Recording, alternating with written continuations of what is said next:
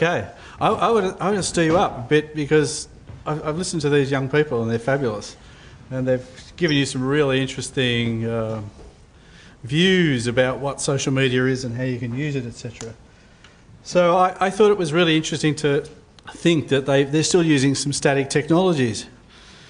You wonder why in a day like in the modern period, why you want to use static technologies.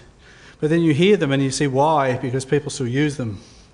But there are other interesting things that we can do.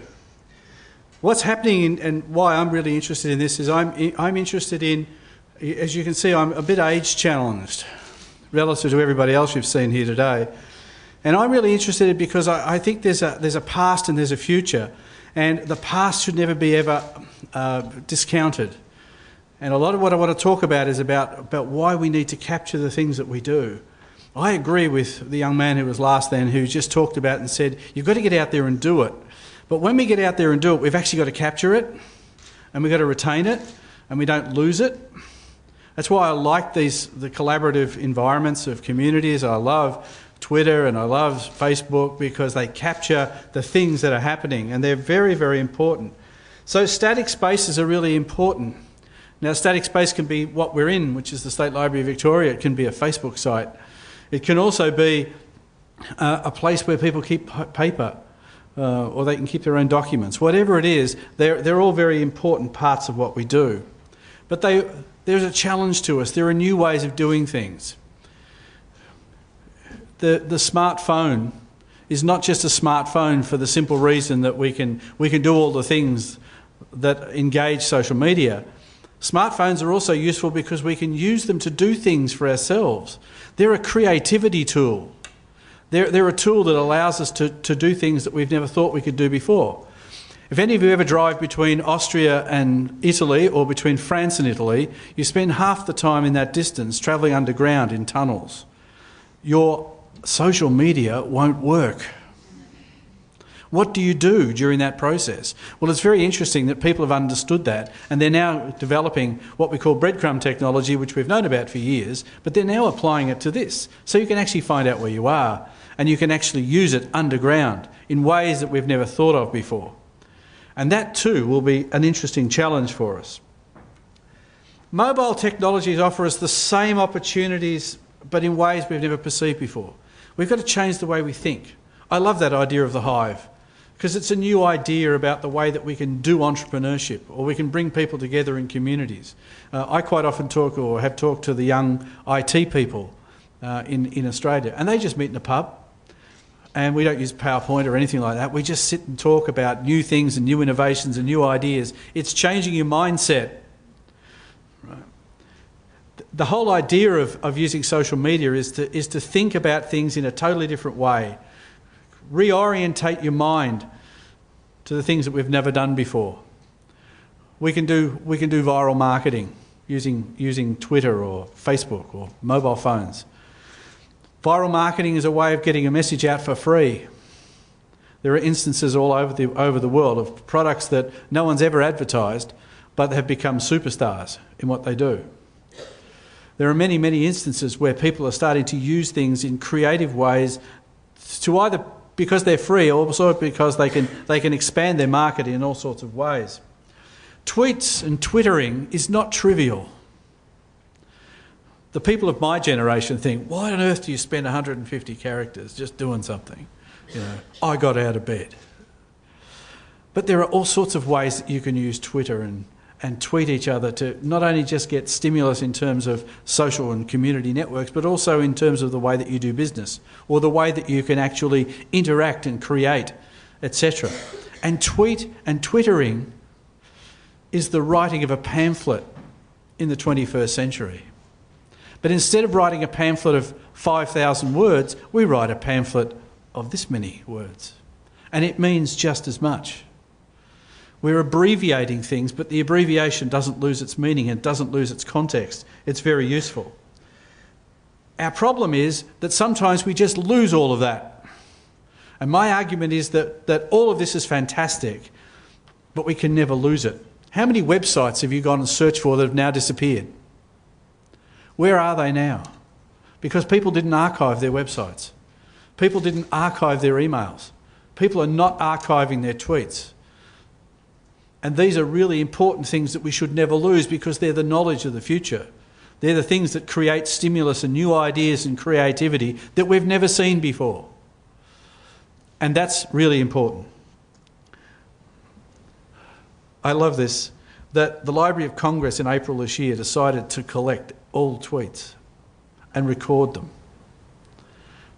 Now why? Why would the Library of Congress, probably the most significant collector of materials all over the world, why does it want to collect tweets? Because it realised simply that there in tweets is the social commentary of the future. How are the people in 2050 ever going to understand about Britney Spears? She's a social phenomenon of today. Whether you like her or not, she's a social phenomenon. She does things that are interesting to some people. So we've got to collect it in some way. She's an enormous tweeter. We have to collect that material.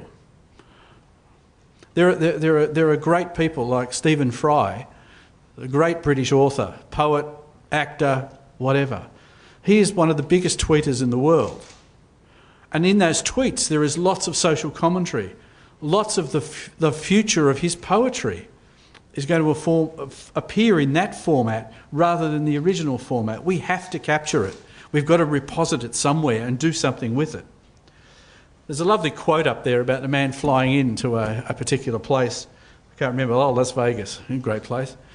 And he tweeted, "I've just arrived in Las Vegas." Something I would probably never do. But he thought that was important. Interestingly enough, someone picked up his tweet, realised, I can do business with this guy. They met up, had coffee, did business. That's a new way of thinking. It's a different paradigm. That's entrepreneurship in a different format. But where do we capture that sort of material? Where do we learn these stories? When we teach in universities, in business schools, we have these wonderful things called cases, and you do a case study of this, and you do a case study of Taco Bell, and you do a case study of General Electric, and you're supposed to learn all this wonderful information from that. Here's a tweet. Why can't we learn the same thing from the tweet? But how do we capture it? How do we deal with it? What do we do with it? And who are the tweeters with the most influence? We're all sitting here on the edge of our seats today wondering who the independents in Australia are going to decide this afternoon should be our next government. Right? I'm not going to make a commentary on that other than to say I think it's immoral, but that's another matter. I really do think that there are people out there who tweet who have got enormous social influence. How do we capture that social influence? How do we know that they are significant? How do we know that they're going to be the players of the future and drive the world?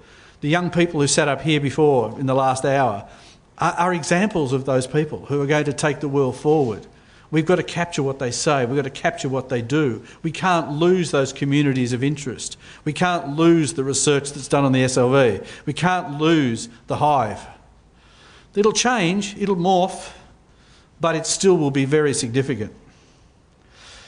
I love this diagram that I, like everybody else, have stolen from someone else.